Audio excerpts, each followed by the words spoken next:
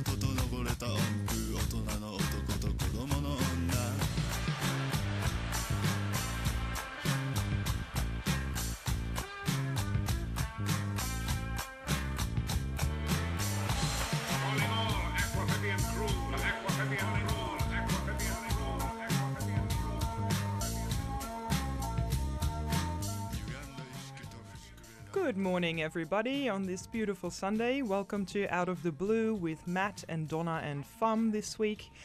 We will be talking to Dr. Olaf Meinecke today, and we will be interviewing him about his organization called Humpbacks and High Rises. So if you want to know what that's all about, stay tuned and we will be right back.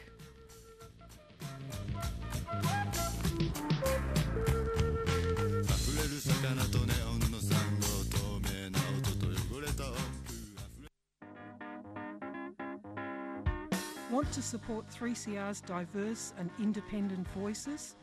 Donate now by calling 9419 8377 or donate online at www.3cr.org.au or post us a cheque or money order to Post Office Box 1277, Collingwood 3066.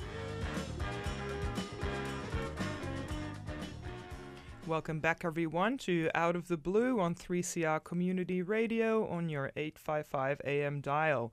Today we are here with Dr. Olaf Meinecke, but before we go into our interview with him, I want to remind everyone that next week will be our Out of the Blue Radiothon show, and we are hoping that you will all call in, make donations, and become members of 3CR Community Radio to keep our show and the network on the airwaves for another year. So, yeah, make sure you put it in your diary and call in. It's going to be a really great show. And we've got a prize, actually. We have a special prize for one person who donates live on air. So just if you needed a little bit more incentive, we have a prize. This could be you. Cool. So welcome to the show today, and welcome to Dr. Olaf Meinecke. Thanks for being with us. Thanks for having me. By way of introduction, Dr. Olaf graduated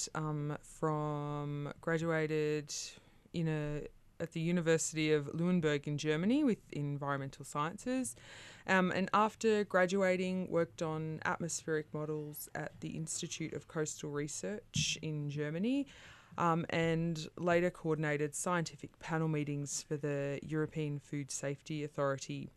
A little bit after that, came to Queensland to start his PhD at Griffith University, and has since developed advanced short and long-term tagging methods for fish. After completing his PhD, he became a research fellow with the Griffith Centre for Coastal Management and is now leading an international research project on the impacts of climate change on whales, and also studies the health of humpback whales in southeast Queensland using drones. Olaf is also the CEO and co-founder of Humpbacks and High Rises, a not-for-profit research organisation dedicated to urban marine mammal research and protection, and he's been in a movie. That's an impressive bio. Thank you so much. Yeah, actually, when I hear it like this, it does sound pretty good. I never really read it to myself. Yeah, sometimes it's not until you write down everything that you've done you realise how impressive you actually are. So it's great to have you on the show. I just wanted to, I guess, start by asking you, I guess, and I like to ask all our guests is, what was your passion and how did you, I guess, start getting interested in your passion, which is whales? Well, I mean, obviously, I could start long time ago when I was a child, and I'm not going to do the classic one. I was like, I always wanted to be a marine biologist. No. Hey, nothing wrong with that. I just wanted to. I grew up with animals, and I had a lot of pets, and so I was like, even though I was in Germany, I actually grew up in the middle of a forest, so I was far away from the sea as a child, but I had a great passion for the environment and for animals, and it was always clear that I was going to do something in that field, but I wasn't always sure how or what was going to happen. And clearly, even when I finished school or graduated in Germany, I wasn't sure at all about where my life was going to go. And if I look back now, I'm quite surprised that I ended up being a marine biologist. But this just happened when I decided to move over to Australia, and clearly we are a place that's surrounded by the ocean, and it's also mostly governed by the sea in many ways, and the majority of people live close to the shore or close to the sea, so you can't really escape the ocean in Australia unless you live in the very center of Australia. And so I then decided to start a project that was ocean related or marine related and in fisheries science, and that brought me to the ocean, but also just simply going to the beach every day and surfing, and doing this for many years. Then ended up, finding that there is a lot of marine life in the area where I was studying, so in southeast Queensland, and one of the largest animals that we do have here are the humpback whales, and I wanted to learn more about it. It did actually occur to me that we need to know much more about these animals than we currently do, even though it's one of the best studied animals in the marine mammal world, but still we hardly know where they spend most of their times, how they breed, and how they actually interact with each other. So it got my interest, and once I finished my PhD, I ended up researching more into that field of marine mammals, and because we do have a huge industry here, whale watch industry, I then decided to do a citizen science project, or ended up being a program now where people can survey these whales and monitor them and use the data for improving our knowledge and obviously protect them better in the future. And how do you, I guess, go about using that citizen science data? Like, does that inform your research, or is it kind of part of its own, I guess, fulfilling the aims of the humpbacks and high rises as an organisation? Yeah, it's like the core activity that, it motivates people to go out and actually do more than just watching a whale, actually learning something about them.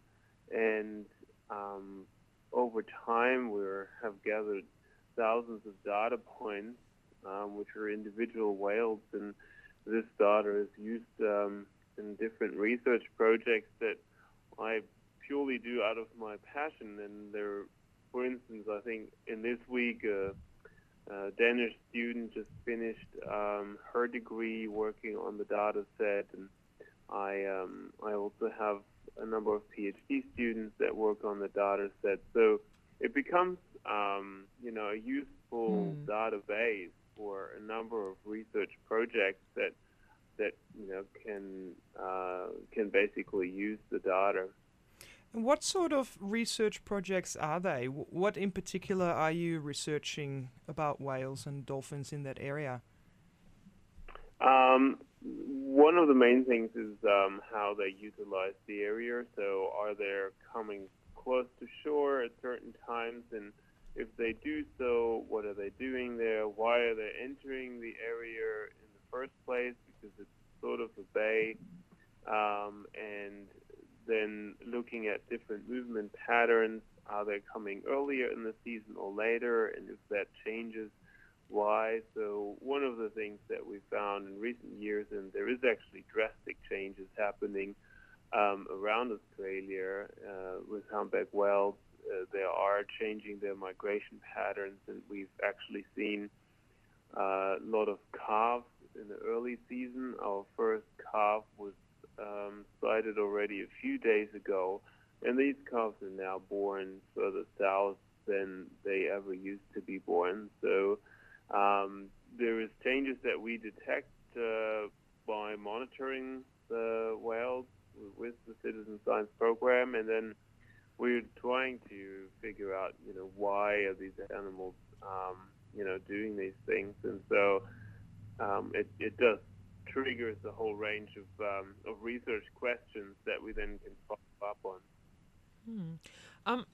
So it's just a particular part of like southeast Queensland that your research focuses on, is that right? Like a certain length of the coast down there, or up there, I should say. Yeah, so we are focused on southeast Queensland, but we are actually expanding to Coffs Harbour, where a group of really dedicated people want to do research on the whales as well, and the more we can actually the more we can expand, the better for us, because we can actually cover a huge area where we can use the fluke, so the tail of the whale, to tell us a tale, in the sense that they are traveling up and down the coast at certain times. So if people photograph the same whale that we see up here, we can create a profile that shows us, so this individual travels with a certain speed and it seems to stop at certain places, and then gives us a much better idea where these animals have like their core habitat that they prefer to use. Tales telling tales. I like that. So the organisation, Humpbacks and High Risers, I get the humpbacks. Can we talk about the high risers? How come it's high risers? Well, we here on the Gold Coast have a wide range of different types of high risers. I remember the first time I went out to encounter these animals, the whales, and I see them passing by this shoreline, and in the distance there were all these high rises, and so the contrast I thought could not be any bigger, to have these wild animals, which are the fifth largest animals on Earth that ever existed, and in the background we have this rather artificial city that has only gone up in that sort of shape in the last 50 to 60 years, and I think it's a big contrast, and so I thought humpbacks and high risers is a good combination. It's still, people do struggle with the name, I must admit. It's not the easiest name to figure out. Oh, I like it. Well, it does really grab people's attention. So, because immediately people are like, "Oh, what's this about?" So I think it's pretty good. I thought that too, actually, because I live in not a high rise, medium density, and similar. Port Phillip Bay has the bay and whales and dolphins and seals and all that, and all around it or part of it is high rises. And when I saw this pop up on my Facebook feed as like something you might be interested in, I was like, humpbacks and high risers. Hey, that's me. I fit this profile. I like whales and I live in a high rise. That's fantastic. That's good to hear. So the name does make sense. Yeah, it totally resonates.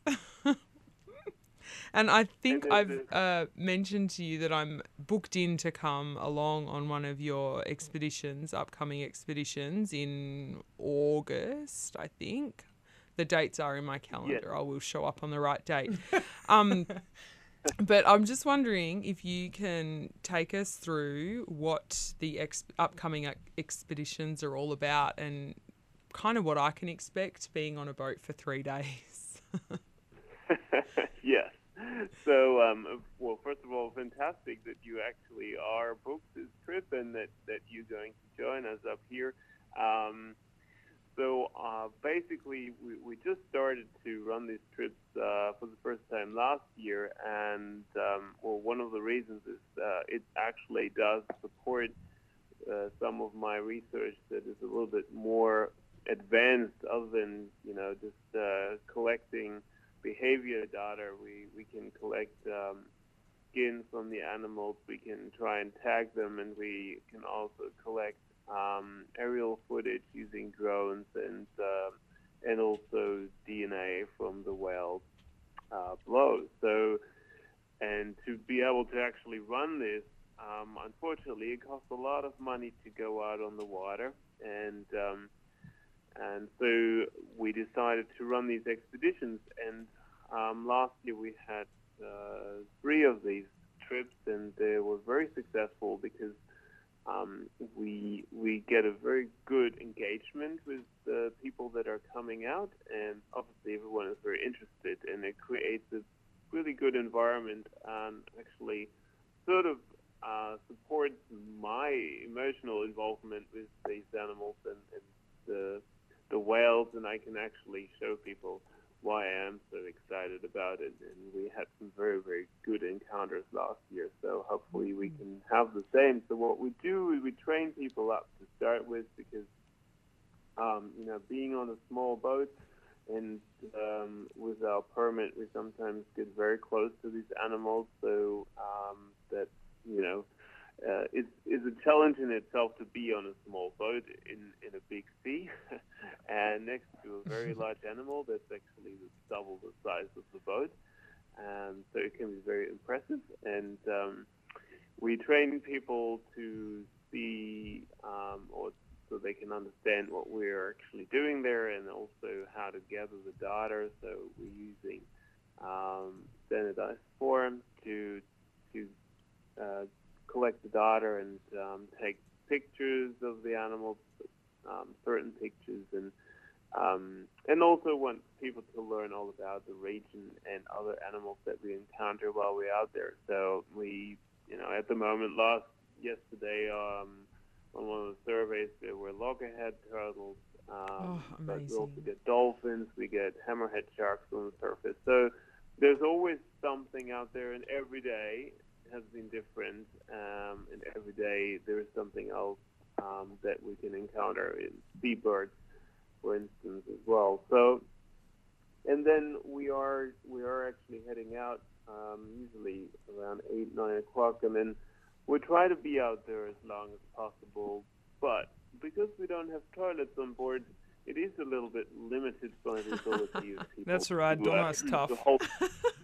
You can just hang overboard. Sorry, whales. But usually, this is what the training is about the day before. We've trained people well up to not drink too much, or drink it once they are on the boat, not before, and don't have any coffee before we get out at sea.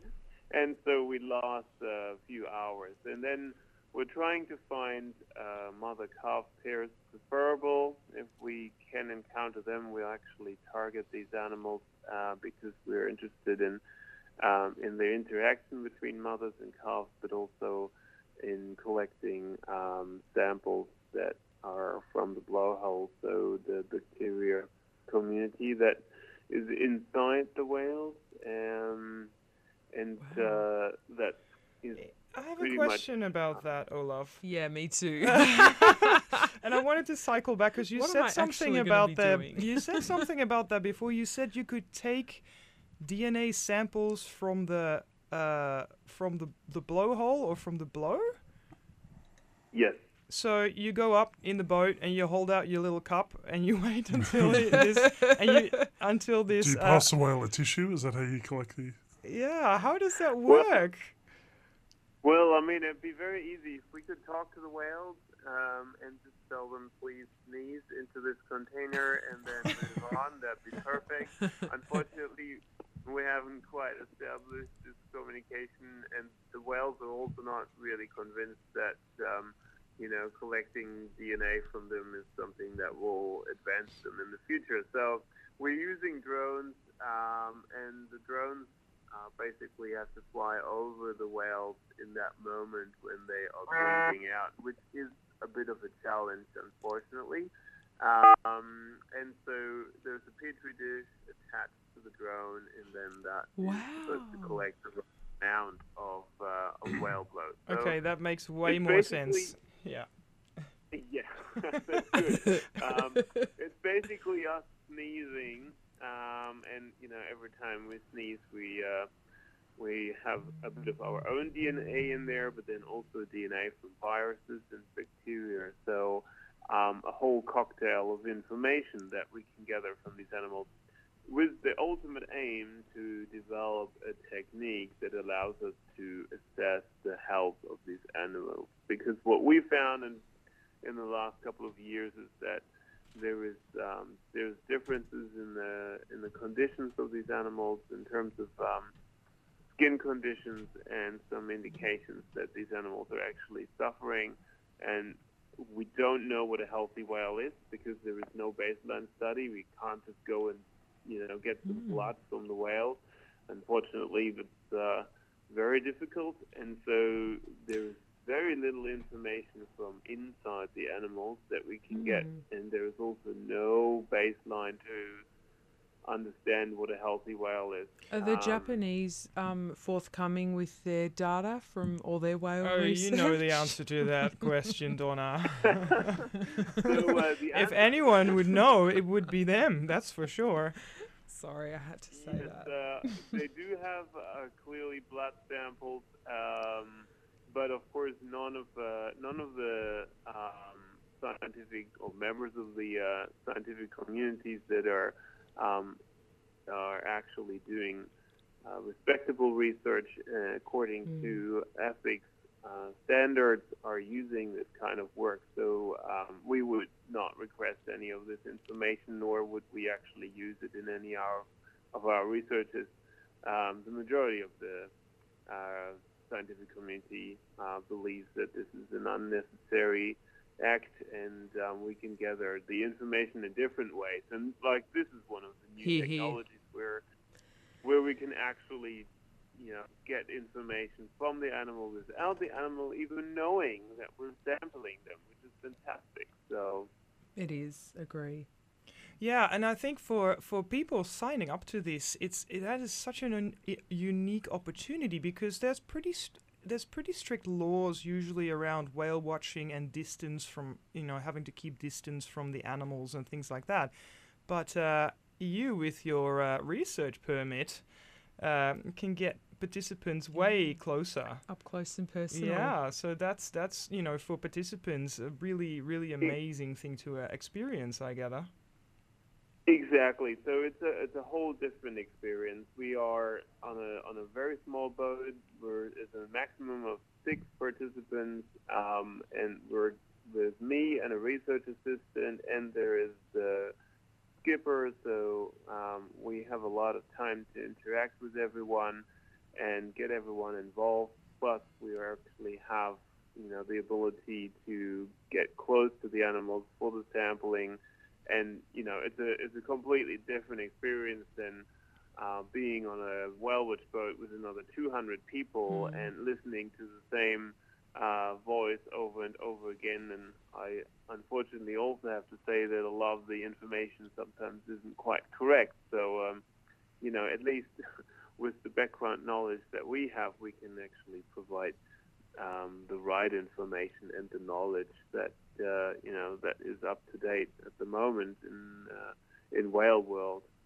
So, Olaf, what happens with the data that you collect with the volunteers? So So the data that I collect, I mean, the behavior data and all this, and that's also what we collect during these expeditions, it goes into the large database where we have already a few thousand animals surveyed, and then this data is being analyzed for, various information such as, tracks, so where and when are the animals moving in certain places, and certain types of behavior that occur in the area, and give indications of what they are doing.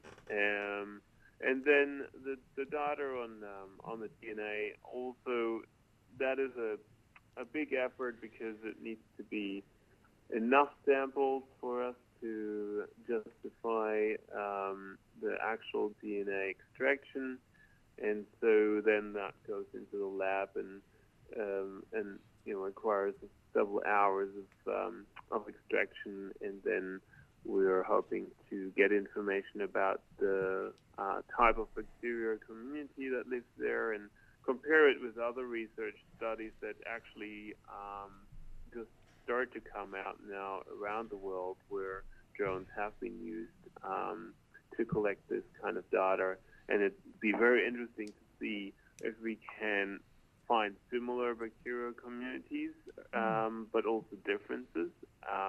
So they could potentially be used for tagging. So we could find animals that, have maybe spent time elsewhere, would carry a different type of bacteria community, and that would be a sort of tag that we can get more information at. Cool. We are fast running out of time, unfortunately. But I just wanted to say, ask if there are any spots left on your upcoming expeditions, and if there are, how can people get involved or apply? And if not, where can people get more information or get involved year round as opposed to getting on one of your expeditions, Olaf? Yes, so we still have a few spots left. So September, we still have 3 spots left, and then we're actually thinking of opening another expedition mid-October. So I really encourage everyone to send us an email, which would be science@hhr.org.au. And there is then also information that I can just send back, which is the booking platform for these trips, but also more detailed information. And also under the same email, but also on our webpage, which is hhr.org.au, there is the opportunity to come up here and, for instance, go out on our whale-watch boats that we send the volunteers on. So we've got daily trips where people go on whale-watch operators and do the surveys. So we actually have someone who came up last year from Canberra for, I think, almost 2 weeks, and I think she's coming up again because she liked it so much. So basically spent her holiday up here to help doing whale surveys. So that's another opportunity. Well, we'll be interviewing Donna for sure in August when she gets back about her experience with you. So yes, that'll be fantastic. Thank you so much thank you so much for joining us today. And yeah, we'll post a few links about humpbacks and high-rises on our 3CR Out of the Blue Facebook page. And tune in next week for our Radiothon show. Radiothon, get on it. Donate.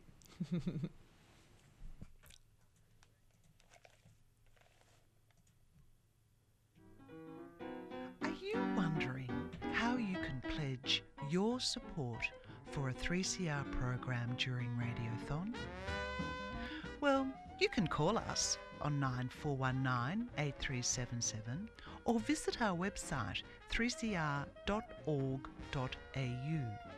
You can also come into the station at 21 Smith Street, Fitzroy during office hours and pay by cash, cheque or EFTPOS. Or simply post your cheque or money order to Post Office Box 1277 Collingwood 3066. And be sure to tell us which program you would like your donation to go to.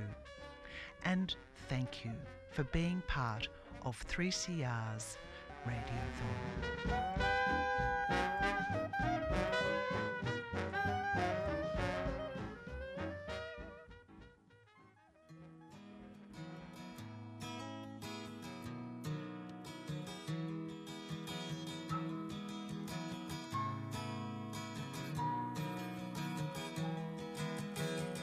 I remember sitting with you